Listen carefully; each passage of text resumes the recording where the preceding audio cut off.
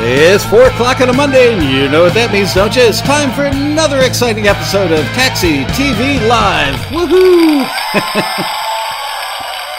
And this week, I am very honored to have a dear friend and a great guest, Mr. Dave Cool from Bandzoogle. Hey, everyone. Hey, Michael. Good to see you. Hey, Dave. Great to see you. Let me get the chat room open so I can say hello to all the people in there. Hello, gang. How are you guys? Hope you all had a great weekend. So, Dave Cool.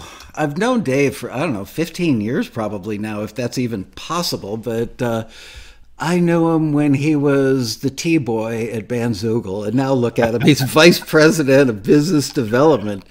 You've probably met Dave at the Road Rally if you've attended, because they've been a sponsor for many years, which we appreciate. And Dave, he's one of you guys. He's not just affable and easy to talk to, but he's super duper knowledgeable. Did I just say super duper? He's very knowledgeable about all things related to musicians. I was telling him before we went live on the show that virtually every freaking time I look at a taxi member's personal website, I can tell that they built it with Bandzoogle. And I don't think we've ever had a sponsor that so many of our members have used the product and love it. People, like, if I go, oh, I see your site was made with Bandzoogle, they go, oh yeah, I love it. So good on you and the rest of the team over there for building something that makes it so easy that people that are tech phobic can build a website. Yay. Appreciate that very much, and appreciate all the members who have joined and who have met over the years at Taxi. We were chatting before. It's my favorite conference. I love the community. I love the people. I miss you guys this past year. It was very sad to not be able to go. But yeah, it's nice to finally catch up and talk. And it's a strange time in the music industry, but we're seeing some inspiring things happening, online, and musicians are a creative bunch, and they're still finding ways to make money and earn a living, which is the topic of today's show. It is technically called "How Musicians Are Making Money During the Pandemic." Can I get you to scoot back a little, Dave? You're back in the big head. I'm trying to get too intimate with you. There you go. There you go. So, because you are so out there normally at all the conferences, and I mean, I will see you constantly chatting to musicians and stuff, and I know you've built a huge network of musicians. Tell me about some of these creative ways that you've seen them make money, because I've seen a lot of people thinking about it and not actually doing it. So I want to hear about the people that are doing it and doing it well. Sure. So I guess I'll start then with your website. Like a lot of, like you mentioned, like there's a lot of taxi members that use Bandzoogle, and we're super appreciative. And Bandzoogle has over 55,000 members. Wow. And when the pandemic hit and things shut down and there were no more live shows, there's obviously that initial shock. We have a lot of members that had tours booked and were releasing albums and had supporting shows and all that. So we saw some real inspiring creative things happening when we dove into the data and started talking to our members. And we released an infographic back in, I guess it would have been October, just looking back at how our members at Bandzoogle were generating revenue strictly through their website. And we'll get into, there's obviously lots of ways to make money with your music outside of your website, but just through your website, we saw a spike in digital music sales. So MP3s, WAV files, digital albums, digital tracks, singles, things like that. And, in a world that's dominated by the streaming conversation of like everything's on Spotify or Apple Music, Michael, I can't tell you for sure if these millions of dollars of sales, all these fans were downloading those tracks and putting them on a device. I doubt it, but they were supporting the artist by buying their music. So they're probably still streaming the music on their favorite platform, but the musicians that are offering a way for their fans to support them financially by offering digital music, making it pay what you can or pay what you want, is a popular way to kind of incentivize, well, give the option for your fans to give you more. And we've actually applied that same philosophy to other areas of the platform. But, you know, I've definitely, from my own experience, I mean, I've paid $20 for a single track because I loved it so much. And I just like, here, if you're going to give me the option to give you $20, I'll give you $20. If you're going to tell me it's 99 cents, I'll give you 99 cents. But you know, some might take it for free or for the minimum price or whatever. But you'd be surprised how generous some fans can be, especially at a time like this. So selling music tracks, you know, we saw a spike there. Merch was the biggest, has been the biggest. You know, CDs, vinyl, shirts, hats, mugs, stickers, all that fun stuff. You know, just between March and August, almost $4 million in merch sales for Bandzoogle members. I mean, it's whoa, yeah, it's incredible. Much higher now, yeah. And we're doing another report soon to release the latest numbers, but that was as of August. Can you say which items are the top 3 sellers? I don't know that for sure. If I were to take an educated guess, it would probably be CDs and T-shirts. Vinyl is a little bit more still niche, I would think, with our members, but a lot of CDs, a lot of T-shirts, and we were blown away. I mean, by how many millions of merch was sold. And so we just launched actually officially last week an integration with Printful, which is a print-on-demand company. So it's another option for Bandzoogle members to sell merch if you don't want to buy the merch up front and have an inventory to have to take care of. Printful just does everything print-on-demand. So you set up the merch, fan buys it, they print it, fulfill it, ship it to the fan. So that's exciting. So it's a no-risk or low-risk way to sell merch through your website. So we've actually been using Printful. We just came out with taxi merch again. We had it years ago, but right before the Road Rally this year, we came out with like hoodies, T-shirts, baseball tees, and mugs. And surprisingly, which was the reason I asked you, our mugs sell like hotcakes, and they're not cheap for a mug. I mean, and we barely make any profit. I think we make like $2 a mug or something on it, but they're like, I want to say, I could be wrong about this, but I want to say they're like $12, $13 or something for a mug.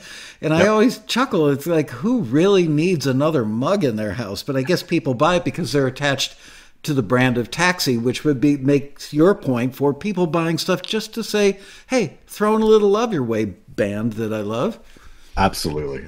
So we're fully expecting to see another spike in merch sales with that integration, because you can just create a bunch of custom merch and you don't have to worry if it doesn't sell and you're going to have a ton of inventory that you paid for. It's just, it doesn't sell, but whatever does sell gets printed and fulfilled. So we're excited about that. So that was the biggest revenue stream for our members so far since the pandemic hit. Next up is live stream ticket sales. So right when things shut down, we have a built-in, I should mention, all the sales. If you're a Bandzoogle member, you probably know this, but just in case you don't, any sale that happens through your website, whether it's digital music, merch, tickets, crowdfunding, monthly subscriptions from your fans, it's all commission free. So we don't take any cut sales. So, which is amazing.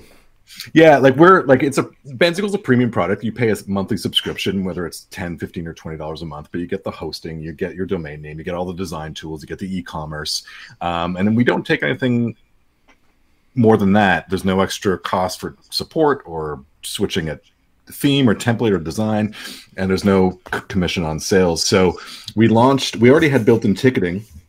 So the first thing we launched was a simple way to refund tickets for shows, because people just had to do it quickly.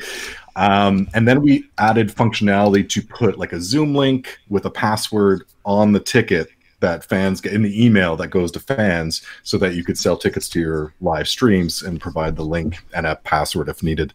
And hundreds of thousands of dollars of live stream tickets were sold. I was a little bit surprised by that, to be honest, because if you're on any kind of social media, those first few months, you couldn't log into Instagram or Facebook with like 20 notifications of, this many bands are live or artists are live, which is great. Like everyone's doing what they need to do, to engage with their fans. But I was like, are people going to pay for this? And fans definitely were and are and continue to. And we've seen our members do themed shows where it's like they're going to play one particular album and it's going to be ticketed and it's intimate and you'll be able to interact with the artist and things like that. So that was a very nice surprise. And tips, donations, we launched a tip jar, like a very simple tip jar feature, again commission free, so fans could donate whatever amount they wanted. So the idea there was, if you are going to do Facebook or Instagram live streams, that you can put a link in your bio for Instagram. You could put a link in the description for the live show on Facebook, and I think pin a comment to the top. And we were encouraging our members, just put a link to your website that has this tip jar on it. And the thing is, and you see a lot of artists putting their PayPal email or Venmo, which is cool. But, if you bring people to your website, all of a sudden, maybe you can collect their email address. Maybe they'll buy some merch on the same page or some music on the same page that you've sent them to with that donation button. And the most inspiring example of this, we have a member called Enter the Haggis. And they're one of many artists that I'm sure had an album ready. They were going to release it in March, and they had a March 24th. Yeah, exactly. They had a North American tour booked, festival date, the whole 9 yards. This is a band that's pretty established. They've got a fan base, and everything fell through. Every gig got canceled, and it took them about a week, like that shock of, what do we do now? And so what they did was so creative, and they decided, the hashtag on social media, Throwback Thursdays, like people like old photos or whatever. So they did every 2 weeks. They didn't do it every week, but every 2 weeks they did a Throwback Thursday live stream where they did a listening party they have a pretty extensive discography. So they went from their first album leading all the way up to their new release. So they did this with each one of their albums. And not only did they do the listening party, they pre-recorded interviews with the band members, talking about the songwriting process, the studio experience of each album. So it was really like a well-produced event every 2 weeks where their fans could get insight into every single one of this band's albums. And they put a link across the video. They had a banner. They had a link in the description sending fans to their website that had the tip jar and then the album for sale that was being played that night. Yeah. And they made they did, I forget how many, must have been 6 or 7 of these live streams leading up to the new album. They did a big listening party for the new album, but they generated over $15,000 doing these live streams. I mean, they told me it wasn't enough to make up for the lost revenue from tour, but it helped. It certainly helped. That's mostly donations, some merch, some music, of course. But we were seeing going through the data. I mean, donations ranging from $5 to thousands of dollars. You're kidding. You never know who your fans are and how much they can afford to support you unless you put it out there and give them the option to choose. Like if you put going back to the music, you make your album $10 and your track's $1. That's cool. You'll get $10 and $1. But if you give people the option to give you more, you might see something pretty amazing. So looking through the data, the average tip between March, I guess it would have been April and August, the average donation was $42. The average, which is much higher than we were expecting. I remember probably in May or June, some band, and it could have been a Taxi member band, and I heard about it on their Bandzoogle site, but they decided that they were going to do their nightly sessions that they were all working. Actually, they were nightly sessions because they all had day jobs and they were working on a new album. And then when the pandemic hit, they said, you know what, let's do this remotely and see if we can pull it off. And they got the tech together and it worked really, really well. And they said, why don't we invite our audience to watch us every night making this record and take audience input? Do you like the high harmony part, or should we have 3-part harmony? Should we double track it? And they actually had a chat room set up for this. And of course, I was in there under another name, but I'm like, double track it and throw like a 3/4 of a second plate delay on it. And they're like, what? But they did the same thing. They put up a tip jar, and every night for like a month they did it. And apparently they did really well. So I never would have dreamed that people would tip better than they would buy a ticket. Let's say that's a $10 or $20 ticket. Wow. It's pretty amazing stuff. I mean, it's obviously not everyone, but we saw enough success stories, and just looking through the data, you're like, there's some very generous people out there that clearly are, trying to support musicians during what is, a pretty difficult time. If you're a performing musician, it's, some of them, that's their full-time job. That's, they gig, whether it's in a cover band or like weekly gigs or whatever, or if they're touring. So, we've seen a lot of musicians have to pivot online and kind of establish their online presence and their online business in a way, which is, when this is all over, hopefully very soon, for all the musicians that took this time and were productive, and if they didn't have a website, they set up, like we saw, a lot of new members joining Bandzoogle and getting their website set up for the first time and selling merch and music for the first time. And what's great about it is when this is all over and you go back to gigging, if you're a performing musician, you've got that online business set up now. Yeah. And so that revenue's there, and you can keep, generating it, and then you can go on the road. And that leads me to the next revenue stream. We saw hundreds of thousands of dollars in fan subscriptions. So this is like that patronage model of a fan subscribes to a band. So we have that built into Bandzoogle, where you charge a monthly fee and you offer exclusive content or early access to content. So the most common, I would say, is, we see our members offering their full discography that you can download or stream on a gated page. You have to be a subscriber.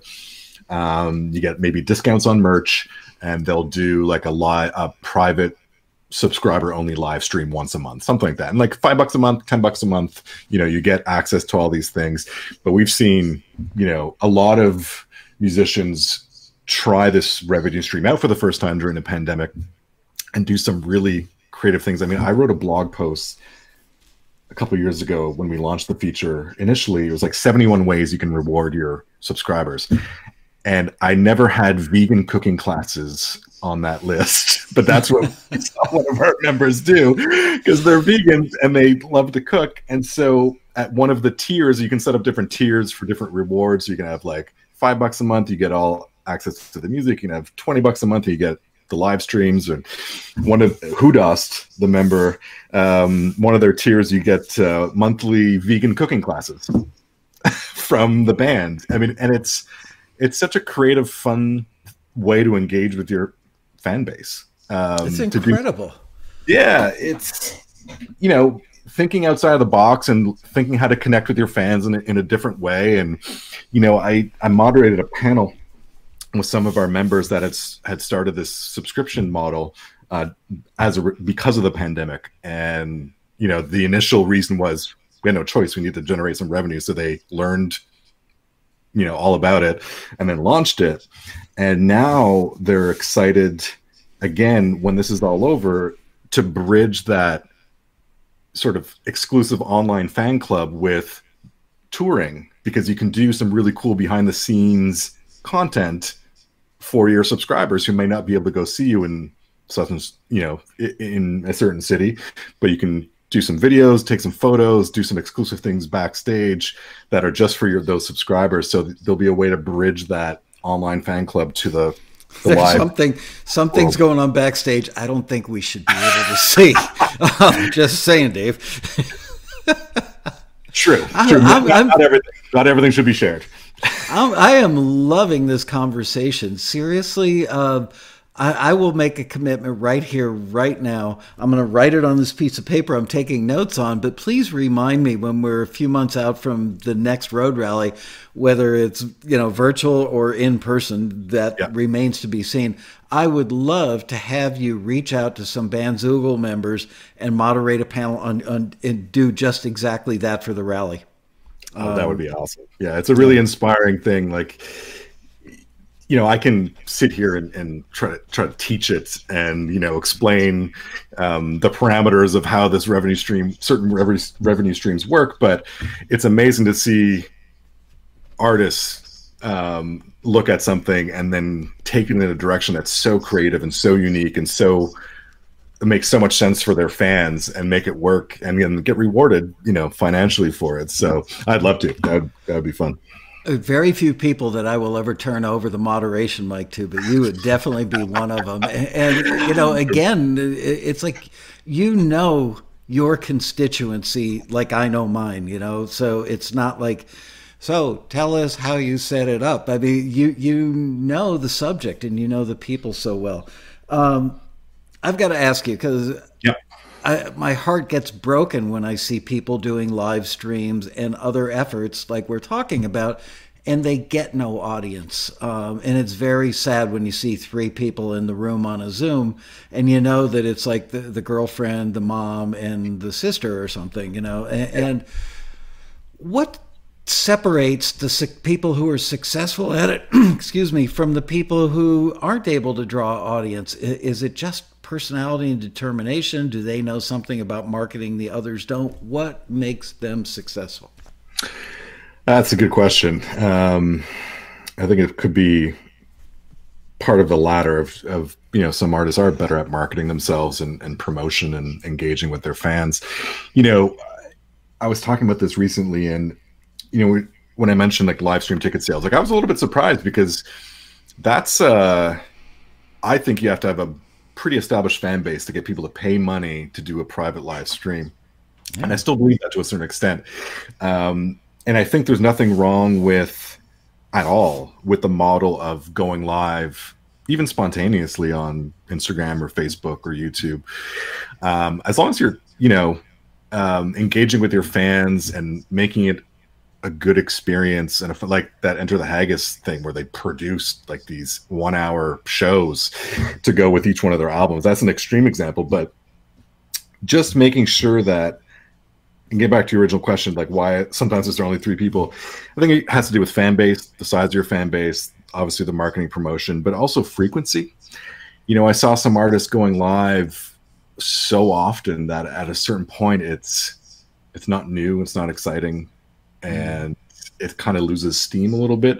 And so what I've been seeing more and more is artists picking and choosing and doing more of a build up to a live stream rather than the off the cuff stuff. But I don't know if there's a perfect formula, but I think a lot of it is fan base and just making it a good experience, both performance, audio quality, video quality, interacting with your fans, making it fun for them, answering questions, doing requests. There's all sorts of things you can do to make it a fun experience. But yeah, to do it on Zoom and only have a handful of people, that could be tough, especially if you charge tickets or whatever. But I saw one well-established artist cap his Zooms at 30 tickets. He just wanted 30 people because he wanted to be able to interact with them all, and so he charged higher for the ticket but had less people, and they sold out his shows. He did them, I believe, every 2 weeks, and that was a different model that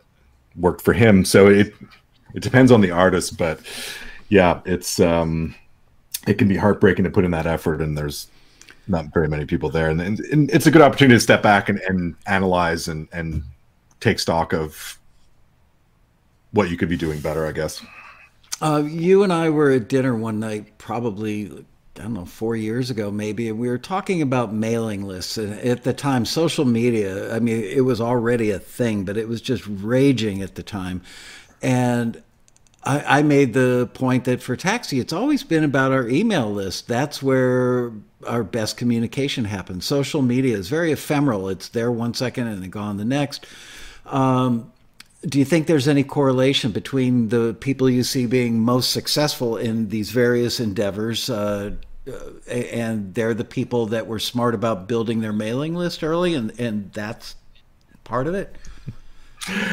You nailed it. That's funny. That's a great observation and a great question. So the artist I just mentioned who was capping his live streams has a huge email database, which he built up over years of giving away his music for free in exchange for an email address because he knew he could use that email list for life for his whole career to monetize live shows when he was touring, merch, crowdfunding, that kind of thing. So that the way I found out about his live streams was through email. And Enter the Haggis, that Bandzoogle member that did those Throwback Thursday live streams, I mean, they use their email list. That's the biggest driver. If you're looking, social media is great. And I feel sometimes I get on a soapbox and I knock social media and I work for a website platform. So yeah, it's a bad look, but social media is great for a lot of things, and especially engaging with your fans and finding new fans. But what it's not great for is focus and attention, which is what you need when you're asking for money from people. And an email, dedicated email with a clear call, even if you're not looking for money, but just to take an action, a dedicated email blast to your fans who have signed up because they want to hear from you is going to be so much more effective than shouting it on Facebook that might not see it. So you got to pay to boost it so that maybe a certain percentage of your fans see it. That email list is gold. I mean, that's the first thing we tell artists. Like when you build your website, get it, like your main call to action on the homepage should be to collect emails and find some creative way, whether it's free tracks or exclusive tracks or something exclusive. Build your mailing list. When we're back in the live performance world again, every show you should be collecting emails. There's all sorts of, you can do it old school and have a sign up at your physical sign up at your booth. You can do it through an iPad. Make sure that everyone who's remotely interested in hearing about your career, you have their email address, because those emails are worth, they're gold for a musician, because that you own that database. So Bandzoogle has a mailing list tool built in. But if you leave Bandzoogle, you take that with you. We don't own that. You own that database of fans, whereas Facebook owns that database of fans, not you. So and everything else they own too.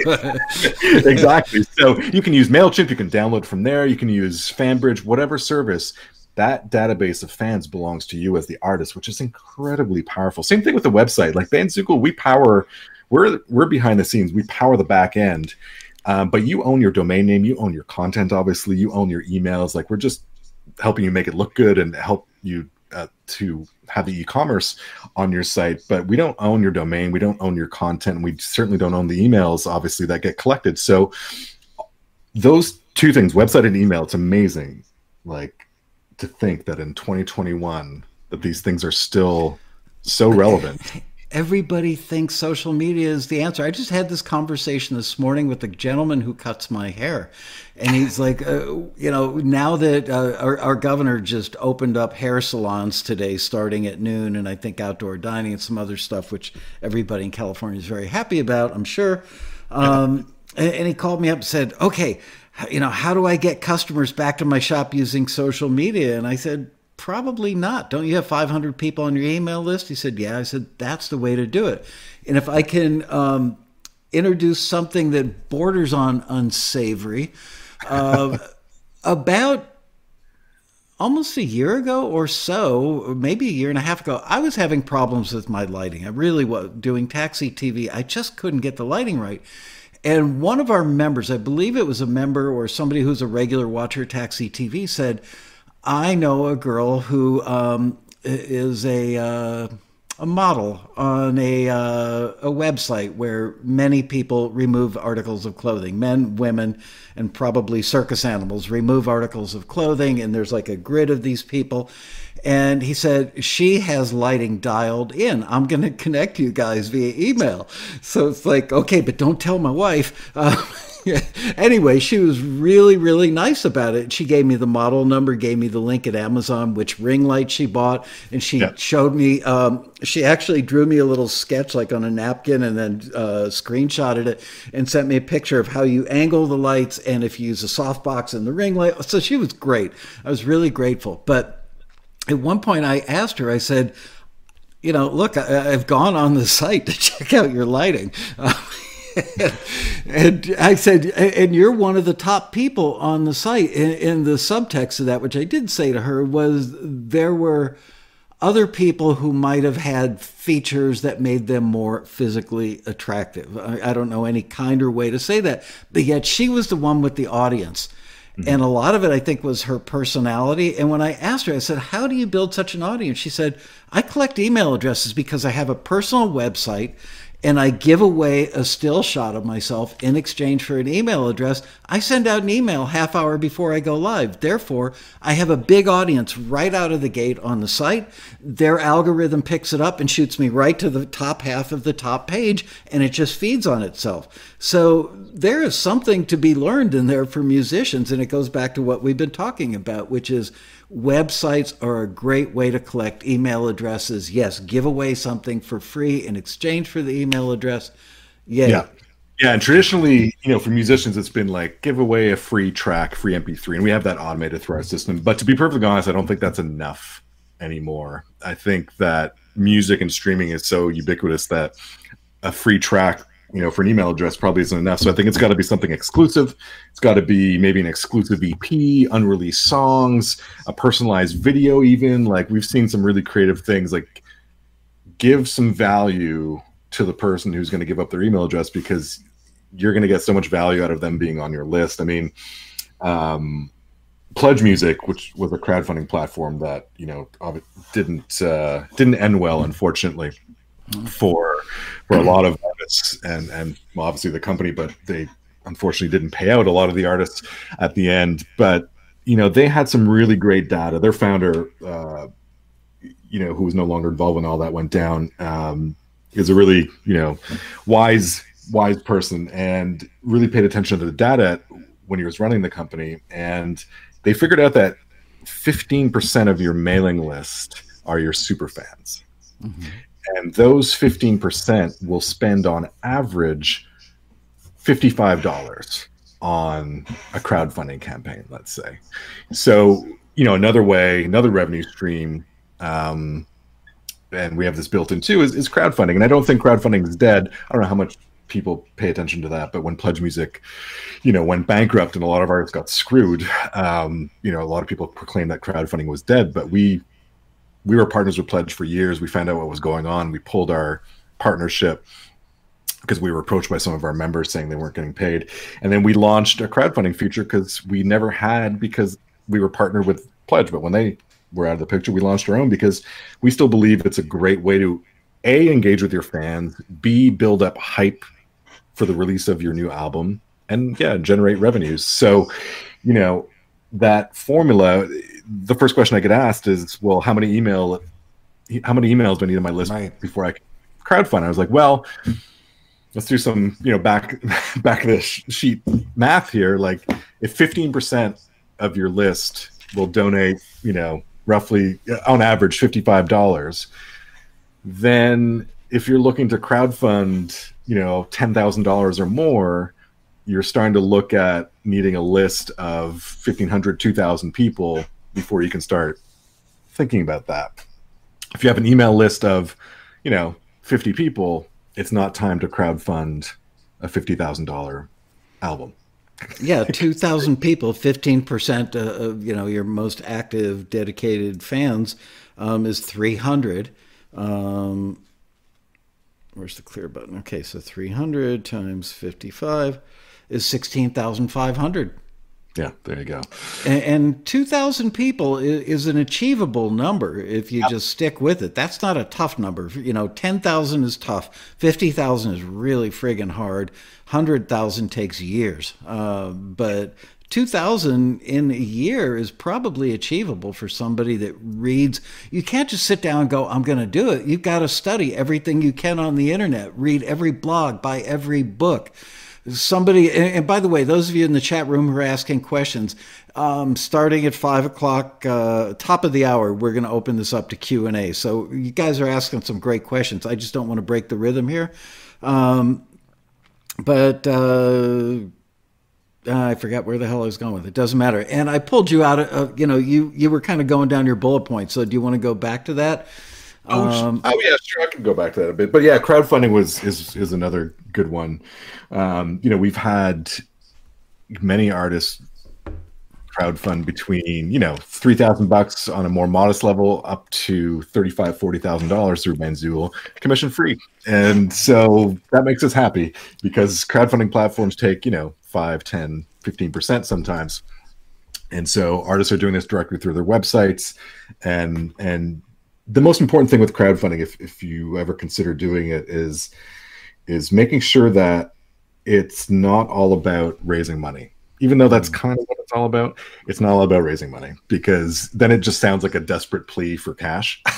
It has to be something that you're bringing your fans on a journey with you to share in the excitement of creating an album and bringing them along that journey of songwriting and studio and mastering and mixing and all that stuff that for you and I, and you're just telling me some amazing stories working in the studio, for you and I, we've been in studios. A lot of us, I'm sure everyone watching this has been in studios. It's exciting, but not, we've all kind of done it. But for your fans who are outside the music industry, like that's right.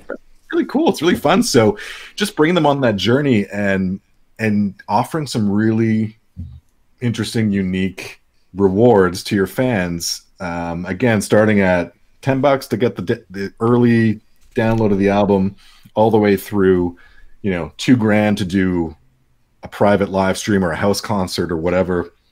That band Enter the Haggis, the ones that raised a lot of money doing those Throwback Thursday live streams, they once did a crowdfunding campaign, and they charged, I think it was $2,000 or $2,500.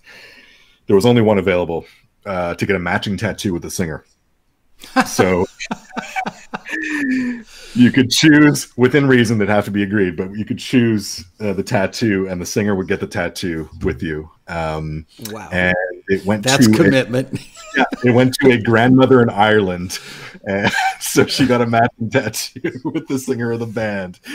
Wow. So, I mean, that's really out there, but just anything interesting and unique that you can offer to your fans that goes above and beyond and kind of gets them excited to contribute to the campaign, which is the end goal, is to raise money to pay for the album. But you want to make sure you're not framing it simply as a cash grab or, I really need this money, please help kind of thing. Like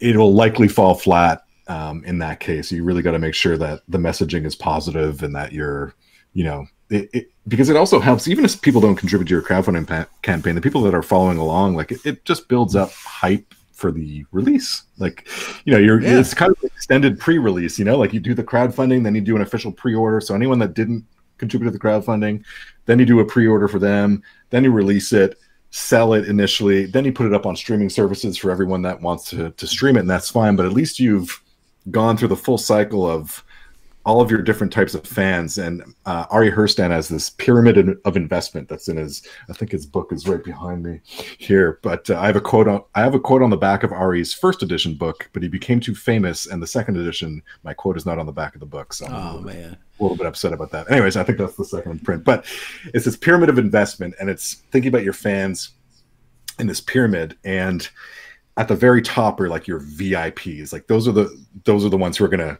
give you $2,500 to get a matching tattoo with the singer of the band. And then you have like your fan subscribers, and then people who are going to buy a ticket to a show, buy merch. Then you have people who are just going to buy your music, CD, digital download, and then you have your music streamers. And so all of these fans are great to have, and every artist has fans that fit into most of those categories. But it's important, with all of this, all the talk of revenue streams, that you're offering different options, because you have different levels of fandom, different levels of fans. So some are just going to stream your music. That's cool. Like there's still some revenue generated from that. I know that's a controversial topic, but we've seen our members get added to hugely popular playlists on Spotify, and their careers have just taken off, and that's a whole other conversation. But having your music available for streaming, having it available for digital download, giving your option to pay what you can, offering merch, offering ticketed live streams, crowdfunding, fan subscriptions. So it's all these different things. But it's a lot to manage, obviously. I felt overwhelmed. I can't imagine for an artist. It's a lot to just get started on, Yeah. Oh God, where did I hear that? Oh, from Stephen Pressfield, the guy who was our keynote at the Road Rally this year, who wrote The War of Art. He's got a quote I'm trying to remember correctly right now, but it's something like, the surest sign of being an amateur is just not starting. And that's a lot of people think about stuff. They overthink it. They think about all the obstacles in their way. They really just need to put one foot in front of the other, start out with one thing and make that happen. Do you have, what would be your one thing if you were an artist that were starting anew and you didn't know what you know, but you know what you know? You know what I mean? That's really confusing. I'm not exactly Barbara Walters as an interviewer. But knowing what you know, if you could talk to your marketing virginal neophyte artist self, what would you tell yourself would be the first thing, and how would you do it? That's a great question. I'd probably I'd start, if I didn't have a website, I know it's coming from a website guy, but I would start by building my website, start collecting emails, and then using social media. If I was just starting out, I'd have some music. I would put it on my website, pay what you can. So you can pay nothing, or you can pay me $1 or $5, whatever. Have it available for streaming so people can discover it. Fans can enjoy it there. Collect emails on the site, and that's where social media comes into play, especially when you're starting out. Like where it works the best is when you're looking for fans and you're engaging with your current fans and just experimenting and trying things out and seeing what's connecting with people. Like, the data that you get from social media can be really interesting through your website as well, but that's more traffic and sales driven. But on social media, you can see, if your posts are resonating with people, and what kind of content works, and get to know your own brand and personality. So we call it the hub and spokes. Like, your hub online is your website. Your website and email list go hand in hand. And the spokes are SoundCloud and Facebook and Twitter and Instagram and, TikTok and all those things. But you want to drive people, not with every post, because that'll, get tiring for fans, but every once in a while, just sprinkle in like hey, by the way, you can get an exclusive EP by signing up to my mailing list and with the link. But the rest of the time, you're just engaging, getting to know your fans. And that's probably how I do it. Like, it's one of these things I'll never forget. We were talking about Florida before, and you're wearing a Miami sweater. I met a band at Full Sail University in Florida, and young guys, like rock band, 4 guys in the band, and they blew me away because they each had a role with social media. So they split up the Instagram, the Twitter, whatever, and every single day, each of them spent between an hour and 2 hours engaging in conversations with their fans. And they built up a following of thousands and thousands, like from scratch. They weren't a well-known band, but they made it fun for their fans to follow them because they were responding and asking questions back and really engaging with them and putting out kind of fun stuff, but putting in the time. Like, it's one of those things where you have to be consistent with it. You can't just post once on Facebook, leave for 3 weeks and expect miracles. You got to really put some effort and time into it. So I'd love that they were doing that. Like, they each had a daily task to engage with their fans for at least an hour a day on a specific platform. That's a rare band that could divvy up the responsibilities, because usually it's like there's always the one guy in the band who is probably the leader of the band and takes on most of the stuff, and the other guys are busy rolling joints or whatever. And And stuff doesn't get done. Inevitably, the band breaks up. But you're right. I've seen this in several bands that have been wildly successful as independents, where they distribute the tasks, and they have weekly meetings, and everybody's held accountable at the meeting. So how many posts did you do? Did you miss any days? What things, give us a report. We do that at Taxi. We call them TMZ meetings, like the TV show TMZ, where the host goes around and talks to everybody. Sorry. I love that. Yeah, so that's what we do when we do like an A&R staff meeting. We go person by person by person, and they all report from their aspect of the A&R department. It's rare that a band can pull that off, but when they do, it almost always results in success. It shows. And just out of curiosity, like after I spoke to the band, I followed them on Twitter, and I got a direct message within 5 minutes. Wow. Of one of the band members saying, "Hey, thanks so much for following us." Maybe it was automated. They might have been using a tool. I don't know. But it felt good. And, that you could see that on their timeline, they were constantly engaging with their fans. So it's one of those things where if you want to generate revenue, that's a different conversation. If you're just looking to enjoy making music, then, you don't have to do these things. You don't have to put pressure on yourself to do these things. But if you are trying to make a living at it, or if it is your living, then, doing those things on a consistent basis over the long term really add up. So you're not going to get instant results in the first week, but, maybe in the second month or third month, a tweet or an Instagram post, a certain hashtag you put with it all of a sudden, attracted attention and was getting shared. Yet you never know. I mean, there's one of my favorite singer-songwriters in Canada years ago.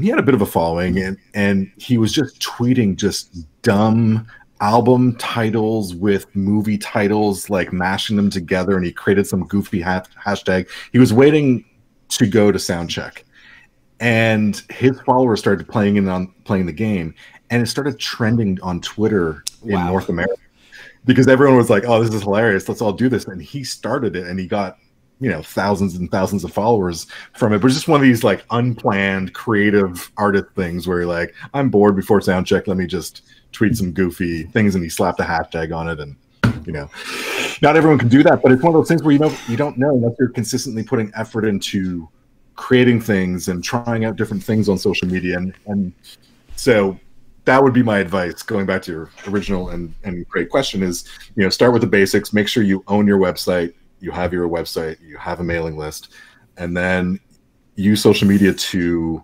experiment, engage with your fans on a consistent, regular basis over the long term. And then, we didn't even talk about the music aspect of having great music. Doesn't hurt, obviously. When you have great music or a great live show or a great live clip or a great video or a funny video or something, fans will share that, and that exponentially helps your marketing efforts, right? You guys have blogs about this stuff on your site, and I want people to know that you should go to bandzoogle.com. Even if you already have your own website and you have it using, another platform or something, go to Bandzoogle for the deep, deep well of information that's there. It's getting back to your keynote speaker from the last rally. I no longer do any blogging at Bandzoogle. I kind of oversee it, but our communications manager, Melanie Keeley, has taken over, and she's amazing.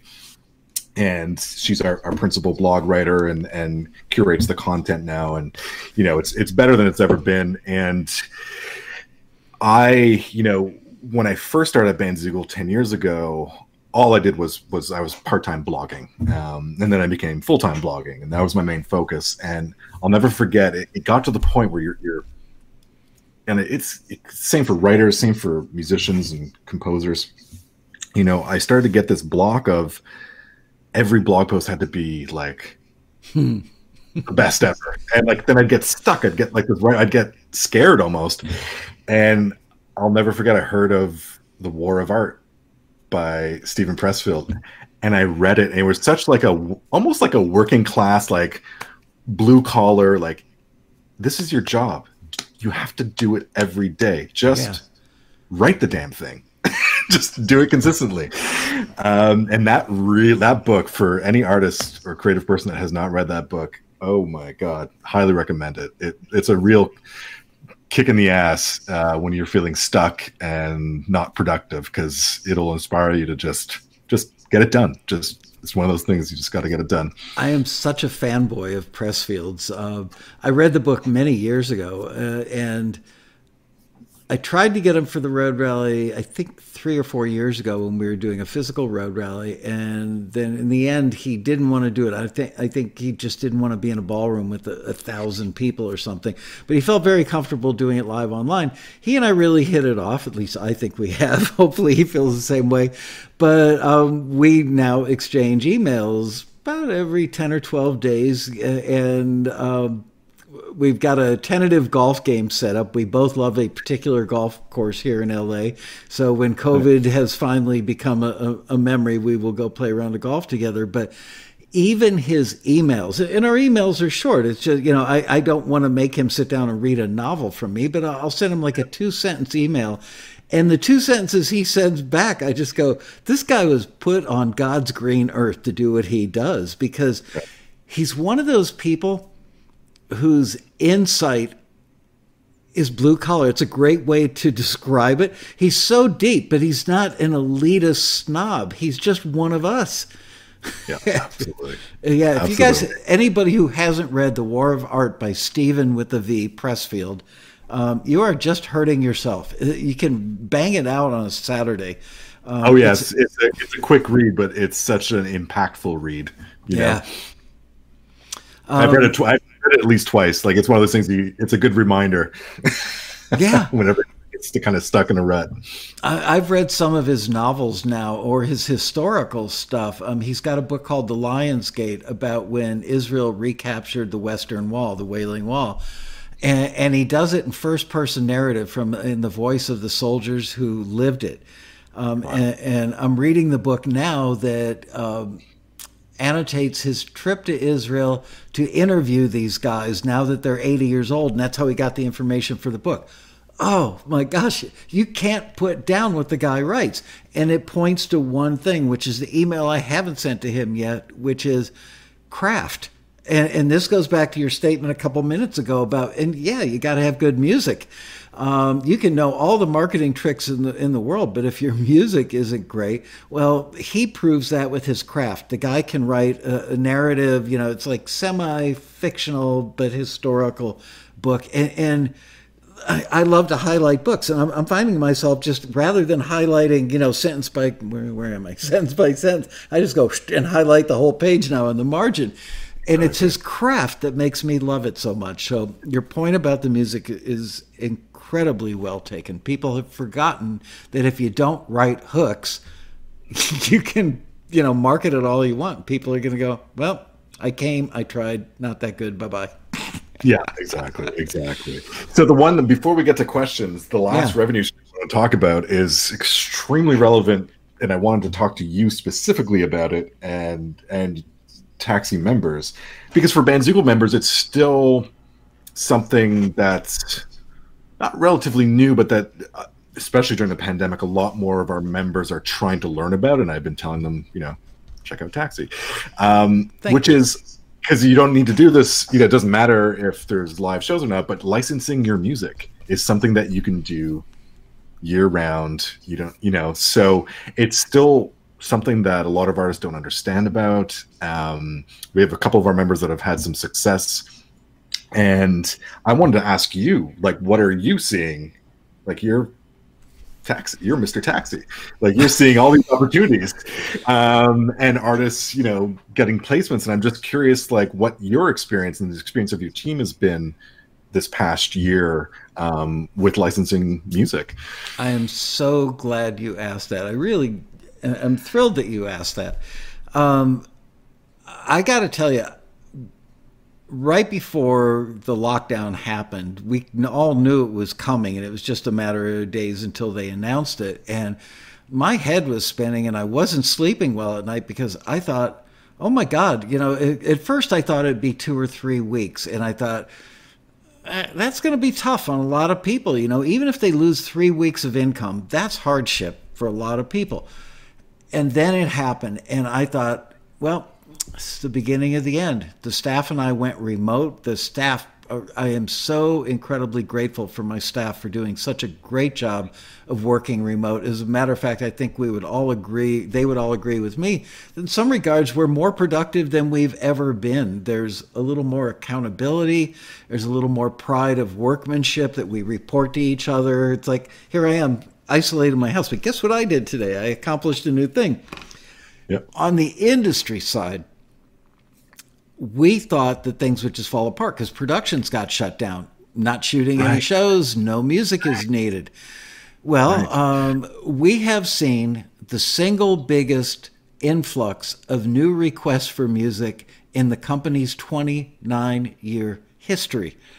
And if I couldn't explain it at first, I'm not certain I can explain it now. And I think we're on, as soon as this is over, there's going to be a peak of new requests that is just going to be insane because of all the shows going into production.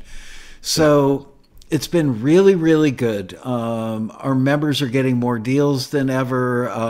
The libraries, production music libraries that were the weaker ones, that run by people who weren't taking it all that seriously, who weren't good business people, they didn't know how to survive the pandemic, and they seem to have fallen by the wayside. The ones that did know how to run a good business seem to be thriving, although I do get reports where they'll hit pockets of like a dead zone where they're getting very, very few requests coming in, and then all of a sudden they just can't keep up with the requests. So overall, I'm happy to report that music licensing has been really healthy. And it has also been really good for taxi members specifically in this regard, which is when the libraries do have those pockets of downtime, rather than scrambling all the time to sell music, they're now going to look at their catalog and going, oh, that orchestral stuff, it sounds a little long in the tooth, frankly. You know, a lot of it was done 5-10 years ago. Samples weren't that good. People weren't that good with their home studios. I need to freshen up that genre in my catalog. We picked up on that pretty quickly and started now reaching out to them going, hey, you know, is there anything you need to freshen up? There are some library owners that I'm friends with them like I am with you. I could call you and say, hey, Dave, there's something on the Bandzoogle website that maybe you guys are too close to it, you haven't noticed, and you would go, oh, thanks for telling me. I would do the same if the shoe were on the other foot. Well, the library owners that I know super well, I've called them and said, dude, I was on your site last night. I was listening to dramedy, and it sounds like everybody else's dramedy music. There's you need some fresh blood. Can we run some dramedy listings, and can I word it saying that you're looking for stuff that's left of center? That's a great idea. Would you please? So all these little things have kind of filled in the gaps to what has been Taxi's best year ever. From the member perspective, members getting deals. And in closing on that thought, even though we didn't have a road rally in person this year, and the road rally has become a big thing for building relationships over a beer in the lobby bar. I would say something like 30 or 40%, if I just had to wing it and guess, 30 to 40% of all the music signed is a result of people meeting people, whether it's a collaborator who they partner with and ride, and I mean this in the kindest way, ride their coattails into a catalog, or they meet the library owner at the road rally and, you know, just a simple conversation starter like, I saw you on that panel. That was great. How did you get started in the industry? Because everybody loves to talk about him or herself. And before you know it, rather than you walking up, I'm looking for a CD, I can't find one, but rather than walking up and shoving music in somebody's face at the bar, asking them, how did you get started? Or can you elaborate on that point for me? Sooner or later, they're going to turn to you and go, so what do you do? Well, I make really good dramedy tracks. Oh man, I could use some of those. So all these things came together in 2020 for what turned out to be a remarkable year, not so much for Taxi as a company, although it was, but for our members. I've never seen more deals, more placements, people who are the deals are happening faster, which I shouldn't talk about publicly because it raises expectations to an unrealistic level. I've seen a lot more people that in their first 90 days of Taxi have gotten deals. Why that's happening, I don't know, but I think it's attributable to people are just making better music and more people understand the craft of building instrumental cues for reality shows and how that's different from writing songs about your girlfriend on an acoustic guitar. Yeah. Wow. First of all, that's amazing to hear. I'm happy to hear that. And I think, God, you hit on such a great point that I hadn't even thought of, which is when all these productions open up, like fully open up. I mean, the demand for music, crazy. Incredible. That's amazing. I mean, so that's incredible to hear. That makes me feel good about things. I'm so glad you asked that question. No, I was so curious when we booked this. I was like, I cannot wait to talk to Michael about how the licensing world is, because I have no idea. I really don't. It's part of the industry that I'll always defer to people like yourself. Like, I don't get it. I don't understand it. I never have. Probably never will. But it fascinates me, and I know musicians and composers are having a lot of success and making their careers with it. And it's heartening to hear that. It's been a good year, and you're absolutely right. I think once all these productions open up, all of a sudden there's going to be that flood of demand for music to go with all these productions that are delayed, but also the new ones that are going to start up. It's phenomenal. If I can brag about my team a little bit here, I remember about 10 days to 2 weeks before we went out on lockdown, I said, this thing is becoming real, and it's not going to be unlike the experience we had after 9/11 at Taxi. Our personal experience was that all of a sudden we got flooded with requests for music that would be appropriate for like movies of the week type stuff about 9/11. And I said, the industry is going to need a bunch of music about making it through tough times, how family really matters, tragedy of losing somebody, the joy of coming out the other end of the tunnel. And so we literally sent an email to about 25 to 35 production music libraries that we have very good ongoing relationships with, and said, you're going to need this. You probably haven't thought about it because you guys are always scrambling to get, orders filled today, but you're going to need this. And they went, oh yeah, that's great. And a bunch of them ran listings, and we got some nice emails from people saying, man, that was so prescient of you guys to think of that. It was only because we saw it happen once before and I didn't forget the lesson. But so yes, not only will there be a lot of productions, but the focus will, for many of them, obviously not all of them, but I think even a sitcom is going to have an episode that's going to be based around, we can go out to dinner tonight, or we can go to a movie theater. And so songs about going out and having fun are going to be very appropriate. So that's my way of telling the music community, think forward. Think about what might be on the horizon. It's great to sit down and write from the heart, wait for the muse to show up and tell you what to write, but maybe the muse could tell you to write songs that aren't, hey, I'm so glad we can go to a movie theater tonight, but a song about it's great to be out in the world. Something general, Yeah. Anyway, thank you for asking that. Giving me a soapbox. All right, you ready for some Q&A? Sure. All right, guys, if you've got a question, type the word question in all caps. There's one right there from Lane, Bell, and Shrek.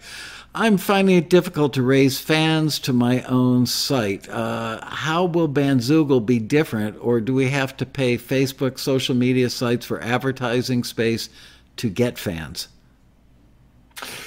Yeah, that's a great question, and it's it's the $1 million question. How do you get fans?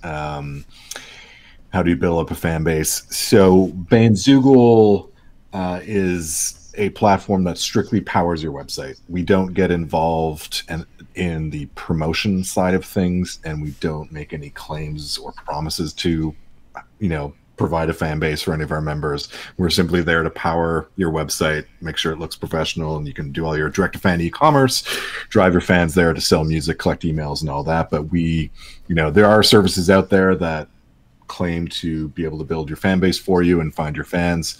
I tend to be very skeptical of those types of services. It's really more of getting back to what we talked about earlier, Michael, is just that grind of, every day, just being on social media, engaging with even if you have, a few dozen fans, just engaging with them, putting out new content. And as the content gets better and you're experimenting and see what works, you're going to build up that fan base. But it's a slow process, and it can be, I would imagine, slower than most people would like, and frustrating at times. But no, Bandzoogle doesn't, and we would never promise to help you find fans or something like that. We can make your website will be found by Google. Like, we do things for SEO and for search to make sure that your websites are optimized so that, when someone types in your artist name in a Google search, they're going to find your website. But that's the extent of it. We don't get involved in promoting individual artists. Every fan base is different. Every artist has different fan bases. So, we're a relatively small company in the space, but we have over 55,000 artists. So, I mean, you'd need 55,000 artist marketers to really get to know each individual artist. So I wish I had a better answer for you, but it can be, kind of a grind to build up your fan base. And there's, Facebook ads, Instagram ads, show.co has a great suite of tools. CD Baby's show.co has a great bunch of tools that you can use to target fans and target music fans. So those would be places to look to augment what you're doing on a daily basis for free, which is, hopefully engaging with your fans and putting out new content. Nancy Kalel is asking, what's the best current book recommended for all the things we're talking about? And there are many of them, and I think you and I are both readers. I tend to read an hour a day, almost all business-related books, whether it's marketing or management. My personal favorite person out there, and I don't even know if her book is still out, probably is Ariel Hyatt, is probably the best known, the most well-informed, and that's AIREL, 1L, Hyatt, like Hyatt Hotels, HYATT. She's great at social media, and she was on top of it way before everybody else, but she's also great about doing it specifically for musicians. Do you have any favorites? I do. A couple. Ariel's definitely one of them. Been friends with Ariel now for close to 20 years. So she's been around a long time. She knows her stuff. Definitely recommend it. She does. Two I'll name. One I plugged before was Ari Herstand. He's got the second edition of his book, How to Make It in the New Music Business. You can find it on Amazon. It's a bestseller. Has been for several years now. And Bree Noble, who I believe did a class at Taxi the last time we were there. And she has a book called The Musician's Profit Path, 5-stage blueprint to create massive growth and a fan base for your career. So that's available on Amazon as well. So Bree Noble, BREENOBLE, The Musician's Profit Path. So those would be the two that I would definitely recommend. I think they named a prize after Bree. No, I actually know her as well. I think she interviewed me about a couple of years ago. Very, very, very nice lady, and definitely an advocate for all musicians. All right, here's another question. What was the name of that printing site that you referenced earlier? Oh, it's called Printful, printful.com. And I think it's only got one L on the end, I think. Exactly. So if you're not using Bandzoogle, you can absolutely still use Printful. It's a great service, print-on-demand service. And they have facilities worldwide, so it's great if you have fans in different areas of the world. Like, they have print facilities globally. But yeah, it's 1L, Printful with 1L. But now we have an integration where it pulls in, you create your merch on Printful, and then you pull it in through our API connection, and it'll put your Printful items alongside your CDs, your vinyl, your digital music, and so your fans could shop for all these different things. And the CDs, let's say you're fulfilling those, you'll send them the CD, but then they'll get the T-shirt printed by Printful, and that'll ship to you directly from them. So it's all seamlessly integrated into your website store through that integration. So we're super excited. It's just launched, and we're launching a big charity initiative starting tomorrow, actually, for our 17th birthday at Bandzoogle. We're launching every year. We used to have a meetup, not this past year, obviously, but we're fully remote. So we're talking about remote work at Taxi. Bandzoogle's been remote now for 17 years, and so every year we fly the staff and their family into one location for a week, and we hang out because we don't get to see each other very much, and get to meet them and watch all the kids grow up. It's fun, and we always create this special anniversary merch every time. It could be a T-shirt, could be a bathrobe, it could be a mug, it could and our members always ask us, "Hey, where can I get one of those?" And we're like, "Staff only, sorry." So we're launching with this Printful integration a store tomorrow that's going to have our 17th anniversary charity merch. We hired a really great illustrator to do a custom design, and we're giving all the profits to the Unison Benevolent Fund up here in Canada, which gives money to the music community for mental health support. And it's obviously never been more needed than this past year. I was going to say, if there was ever a year. Yeah, so they're the biggest music charity in Canada, so we're working with them, and Bandzoogle is going to match $5,000 of donations as well on top of that. Sweet. So, but anyways, so it's a little bit of a side with Printful, but that's happening tomorrow. So we're excited about that. Sorry, I went off on a tangent. More questions? No, that's okay. I mean, that's awesome that you guys are doing that, and I've got a tangent that I'll keep under a minute here about the anniversary shirt. Many years ago, I was the studio manager in New York of a studio called Howard Schwartz Recording, better known as HSR. It was the preeminent audio post facility, probably anywhere in the United States, probably the world. I mean, it was as good as it got for audio post. Very large facility. And so for the 10th anniversary, we made shirts that only our top clients and the staff could get. We threw a party out in the Hamptons, and only top clients and the staff got to go. And about 6 months later, I came to LA. I flew out here from New York to look and see. I wanted to survey the landscape, to look at the competitors out here and think about opening up a Howie Schwartz West Coast. Well, I stayed at the hotel, the Chateau Marmont, where John Belushi famously passed away. And apparently the night that I landed, let's say I flew in on a Thursday night, the police found a dead body somewhere in Los Angeles wearing one of these sweatshirts. And the deceased person had black hair, was about 5'9.5", which I am on a good day. And they saw the shirt had the phone number of the studio, the logo and the phone number. So the next morning they called Howie Schwartz Recording. They get the receptionist on the phone. Do you guys have anybody currently in Los Angeles that would be wearing a sweatshirt with the 10th anniversary logo on it? Yes, we do. It's our manager, Michael Lasco. Well, I'm sorry to tell you this, but we think we found him dead, face down in somebody's front yard. And the staff went hysterical. They all thought I was dead. Until Howie himself got on the phone and he goes, "Nah, Lasco's fatter than that," or something. Something gave it away that it wasn't me. And the next thing I know, I had LAPD detectives knocking on my door. It turned out it was a homeless gentleman. We've never figured out how he got the shirt, other than possibly one of our clients had gotten it and gave it to Goodwill or something, and this homeless guy got it, but it wasn't me. Anyway, so those anniversary shirts sometimes are good for a murder mystery. Jesus. Crazy. Yeah, I love the stories I've had in my lifetime. Okay, one more question. We've got time for many more questions. Is a USB stick good to give away as a freebie or sell? Where do they rank in the order of desirable items? Depends what you put on it, I think.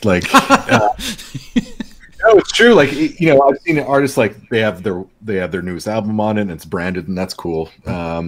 And I've gotten those as instead of CDs at Taxi. Artists are giving USB keys, which is fine. I've seen other artists where they have their full discography. There's videos. There's high res photos. They're which is cool too. I think they're pretty cheap to produce now. I think it's one of those things where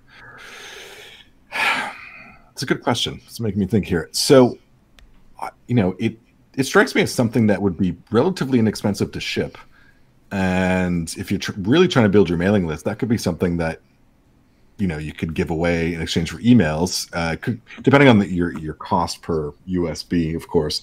But you could try selling them. You could try selling them for a minimum price and pay what you want. I've seen them more or less as a giveaway item, though, at industry conferences where, instead of giving a CD and I get handed, or people have tried handing me CDs in the last few years, and I literally no longer own a device that plays a CD.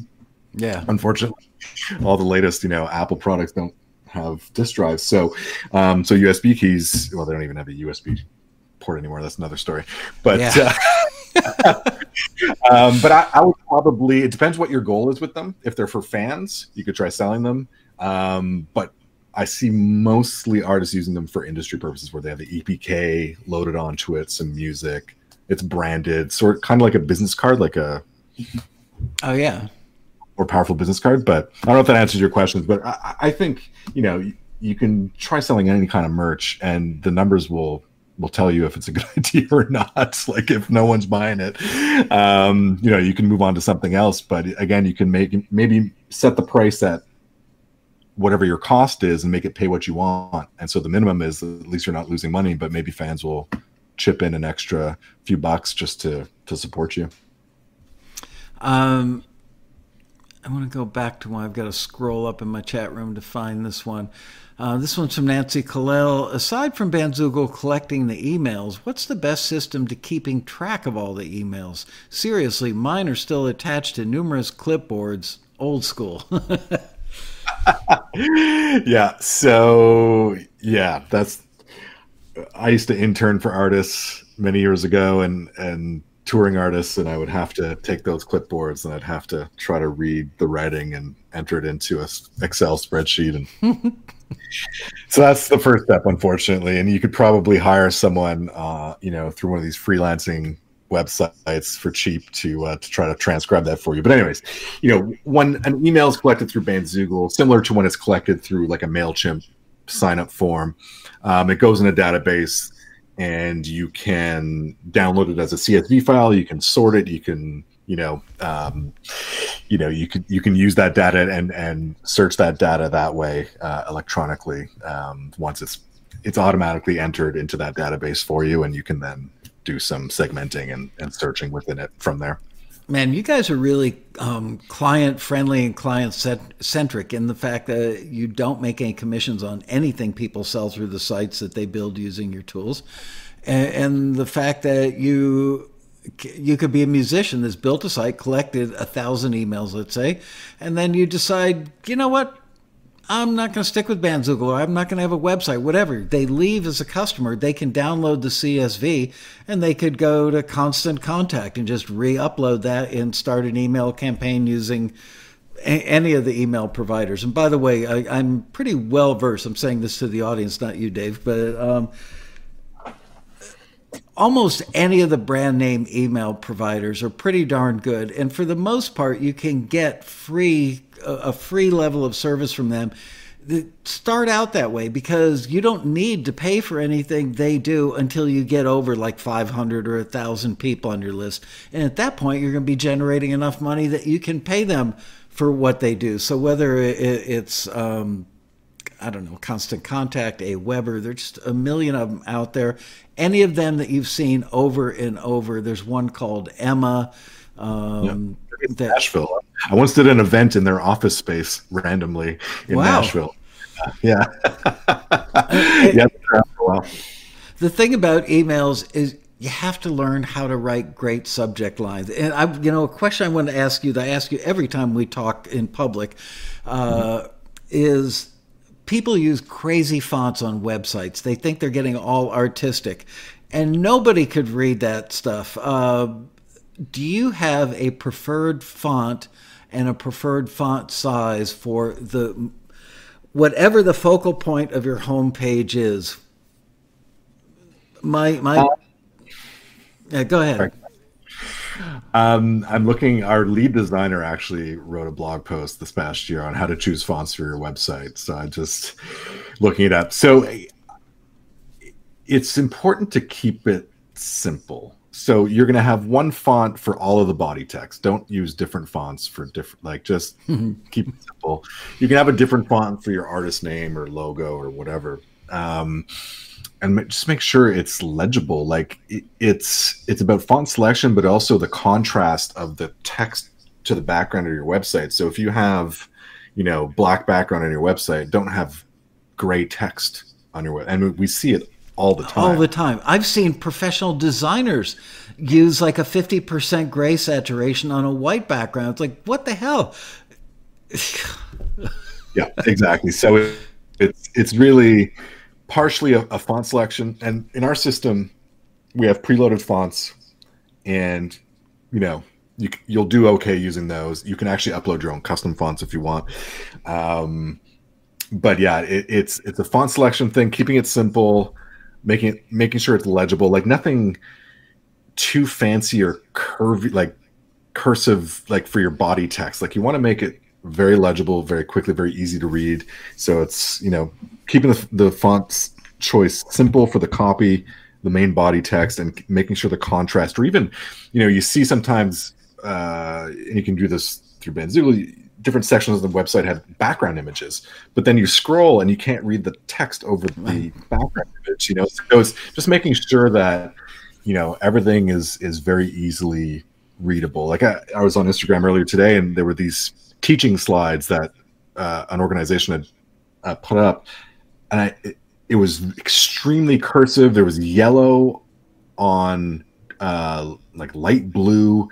I couldn't read the dense text on these 5 slides, so I gave up. I was like, I can't, just make it readable. There's a great book that I read probably 20 years ago, and it was one of my life-changing books from a business owner's perspective. I can't remember the title, but I can tell you that it was written by a guy named Colin Wheeldon, Wheildon,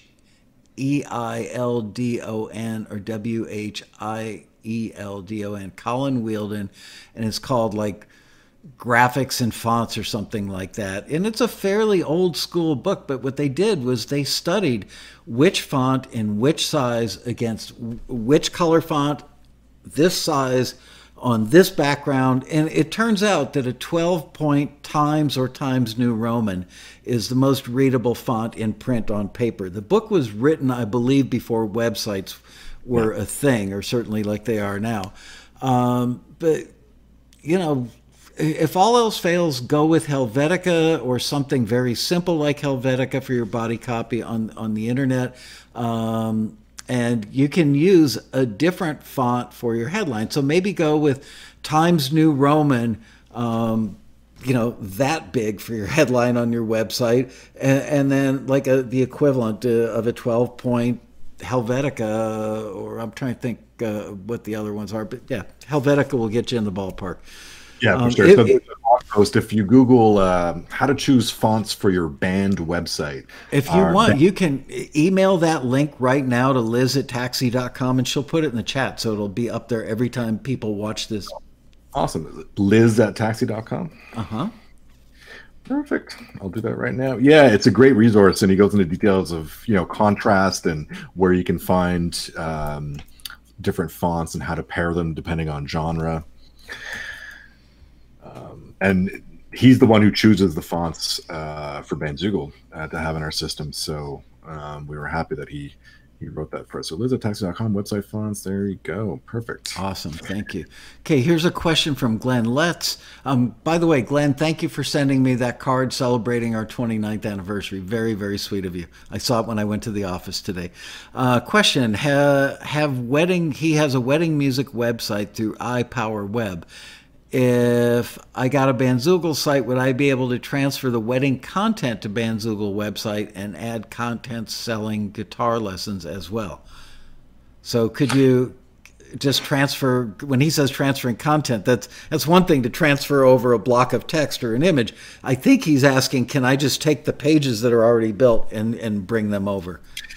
Yeah, unfortunately not. So you'd be going from one platform to another, and it would be initially, depending on how much content you have, but you can download all that from your current website or copy paste the text into, or you can have it actually. You can, Bandzoogle free to try. I should mention that, and with Taxi you get 3 months free and a discount, and so you can really take your time and just have your Bandzoogle website open, which is not, that's going to be a work in progress, and just copy over the content, copy the text, build up the pages, download the images and upload them. We have different integrations that can help. We have an integration with Dropbox. So if you put everything in Dropbox, you can just upload it all that way.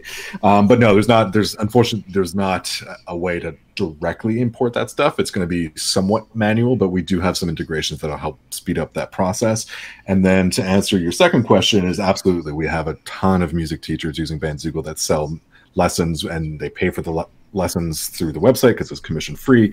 So we have teachers who are selling videos, video files, video lessons, doing the subscriptions model where it's gated and your students are subscribers, and you do different levels. So some of them get individual teaching, some of them get a group class, some of them get to choose which songs to learn, that kind of thing. So there's different ways to use your website for teaching lessons, but absolutely we have the capability to do all of that.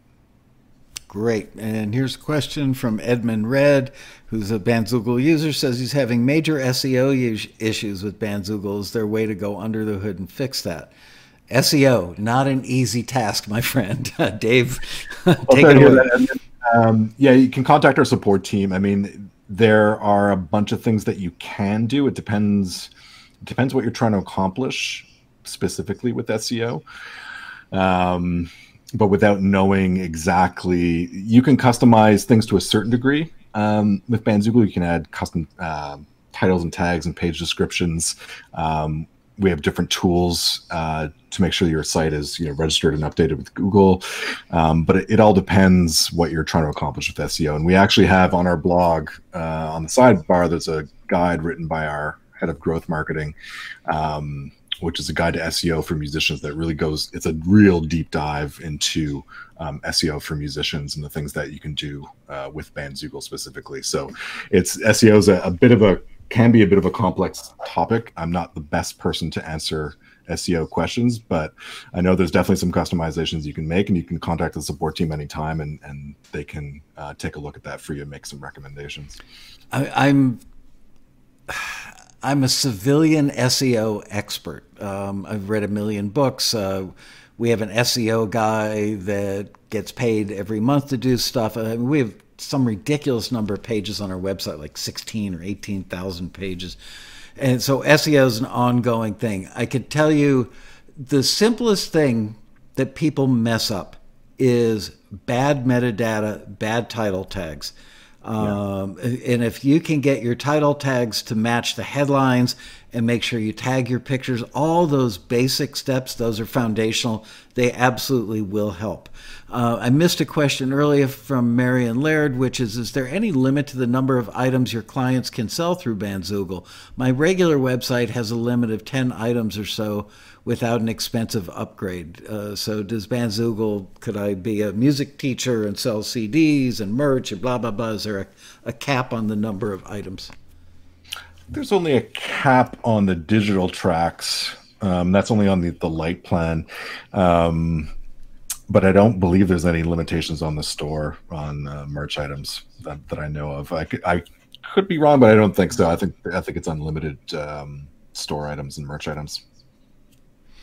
And just getting back to Edmund Red for a second, I don't know what you're trying to accomplish, and please do contact our support team. But I Googled your name, and your Bandzoogle website was my first result, and you have the Google thing along the side that has your YouTube link, your genre, songs, your different profiles. It has that special thing on the side. I forget the technical term for it, but so I'm not sure if you're trying to do something else with different keywords, which would be a different thing. But definitely, if someone Googles your name, at least I haven't Googled your name anytime lately, that's for sure. So it wasn't stored or anything like that. And you're first, and you've got your all your info there.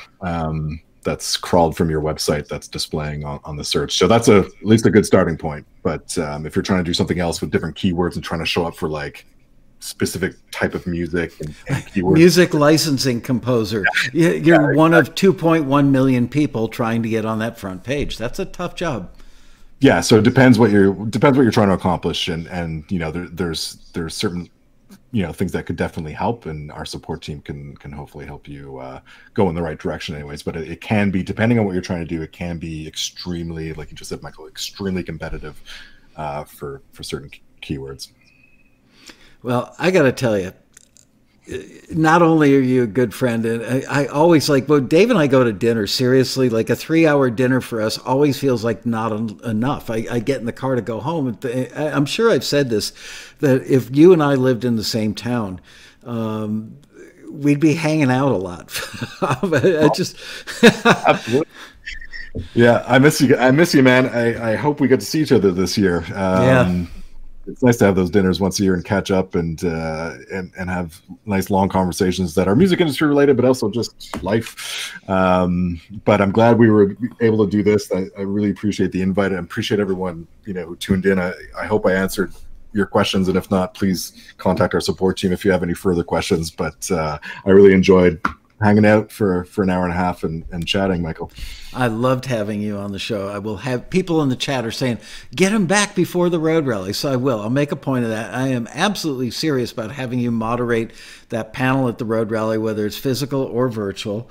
Tony Van Veen and one other Dan, I can't remember Dan's last name, are the only people I've ever let moderate other panels. So you're in very good company. Honored. I love the concept of getting some people who've done it, your most successful examples, and say, spill your guts, kids. Tell the rest of the room how you did it.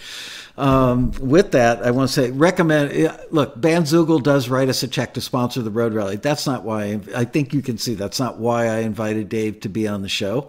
And that's not why I recommend Bandzoogle. I recommend Bandzoogle because our members use them. They love them. I have never, ever heard one bad thing about Bandzoogle. I've only heard glowing stuff about how easy it was to build the site. They're so comprehensive in all the tools they give you.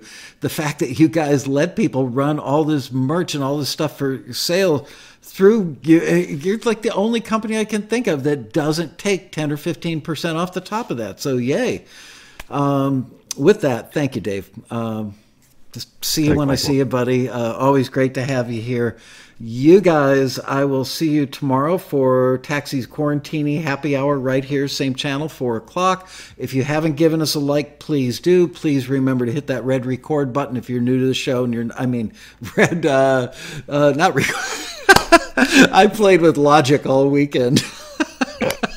It's so funny. Hit the red subscribe button if you're not a subscriber yet. And we'll see you back here tomorrow at 4 o'clock. Thanks, Dave. Thanks, Michael. Thanks, everyone. Great to see you. Bye-bye.